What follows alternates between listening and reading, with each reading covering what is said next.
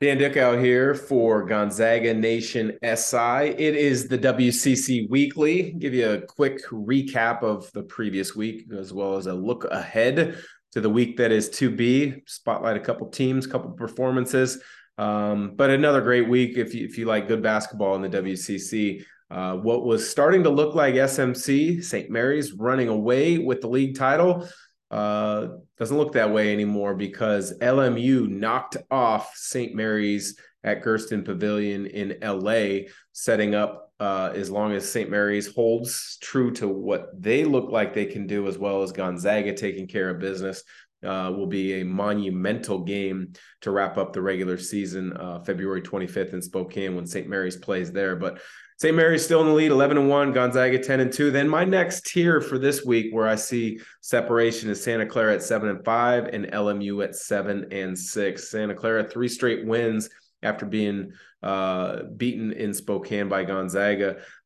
They've got a tough road to finish in the WCC regular season, as 3 of their last 4 are on the road. LMU, on the other hand, we talked about that big win against St. Mary's really quickly. They weren't able to keep that momentum going by going up to Santa Clara and losing to the Broncos. But to me, those are those two next level teams right now in the league. And the reason it's important is because depending on matchups and who you like and who would you rather play against, whether it's Gonzaga as the 1 seed, if that becomes true, or St. Mary's as the 1 seed,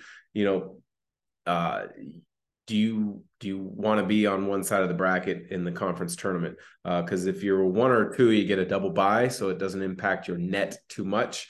But that's important to see that Santa Clara and LMU have kind of distanced themselves right now. Now Pacific at 6-6 can creep in there, but that's a tall ask right now.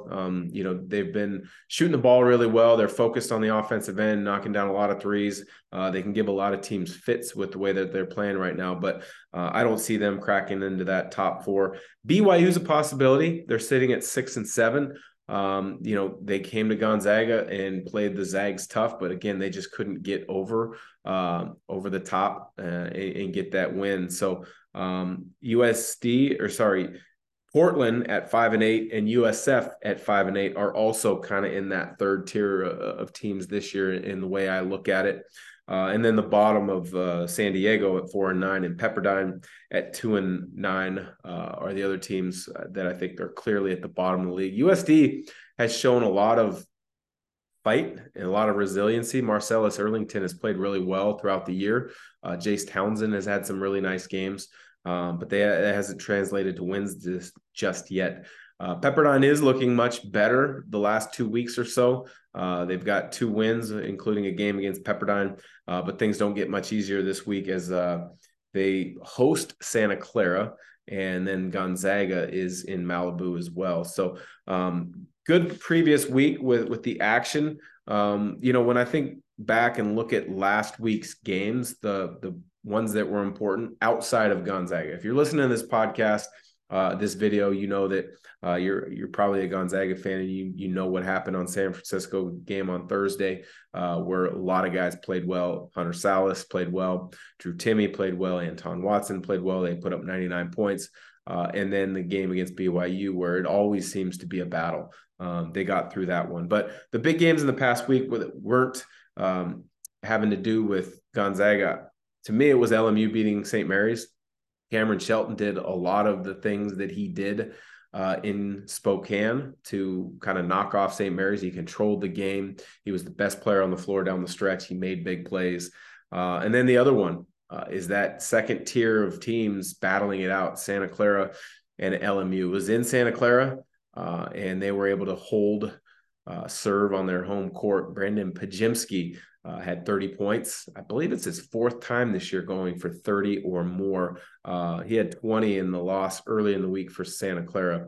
In their first win of the week, Pajimski had 20. So if I'm going to pick a player of the week, it's easy to go Cam Shelton, but I would say I'm going to go with Brandon Pajimski of Santa Clara. He had a 20-point game and then a 30-point game. They won both games, sitting in 3rd in the league right now.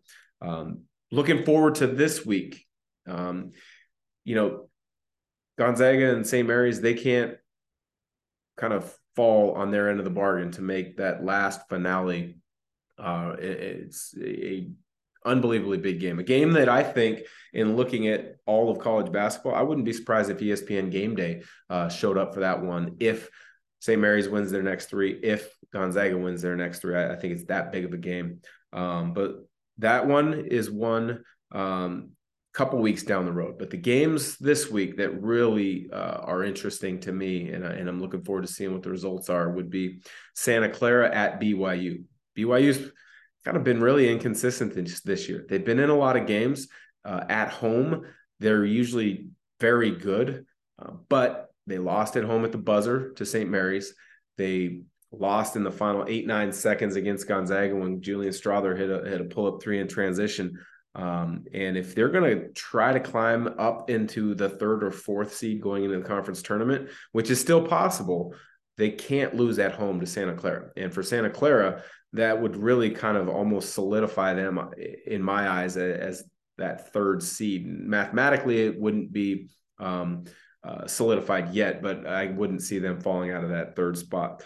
Then obviously Gonzaga at LMU is on Thursday as well. That one's a big one because Gonzaga was beaten by LMU. They broke their 75-game home winning streak. For all the reasons that we've talked over the last couple of weeks of how good Cam Shelton was in that game, what he did. Gonzaga players, I'm sure, have been stewing on that one, waiting for the rematch down in LA. And that'll be a big game on CBS Sports Network, national TV. So that's a big game. And then the other big game has BYU involved in it again, and that's BYU at St. Mary's. As mentioned, that game went down to the wire.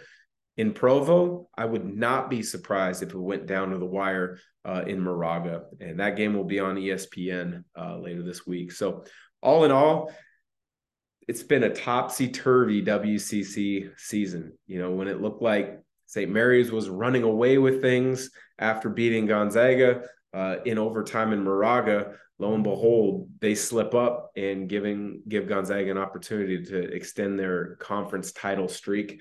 But then you're seeing tremendous individual play from many guys that are doing everything they can to help their team jockey for position leading into the WCC tournament. Guys like, Cam Shelton, I mentioned, Pajemski with Santa Clara, Marcellus Earlington's played well.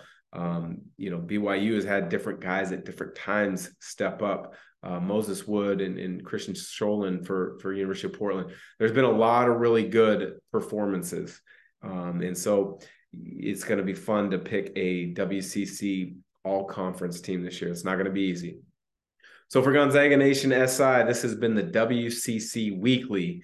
I'm your host, Dan Dickau.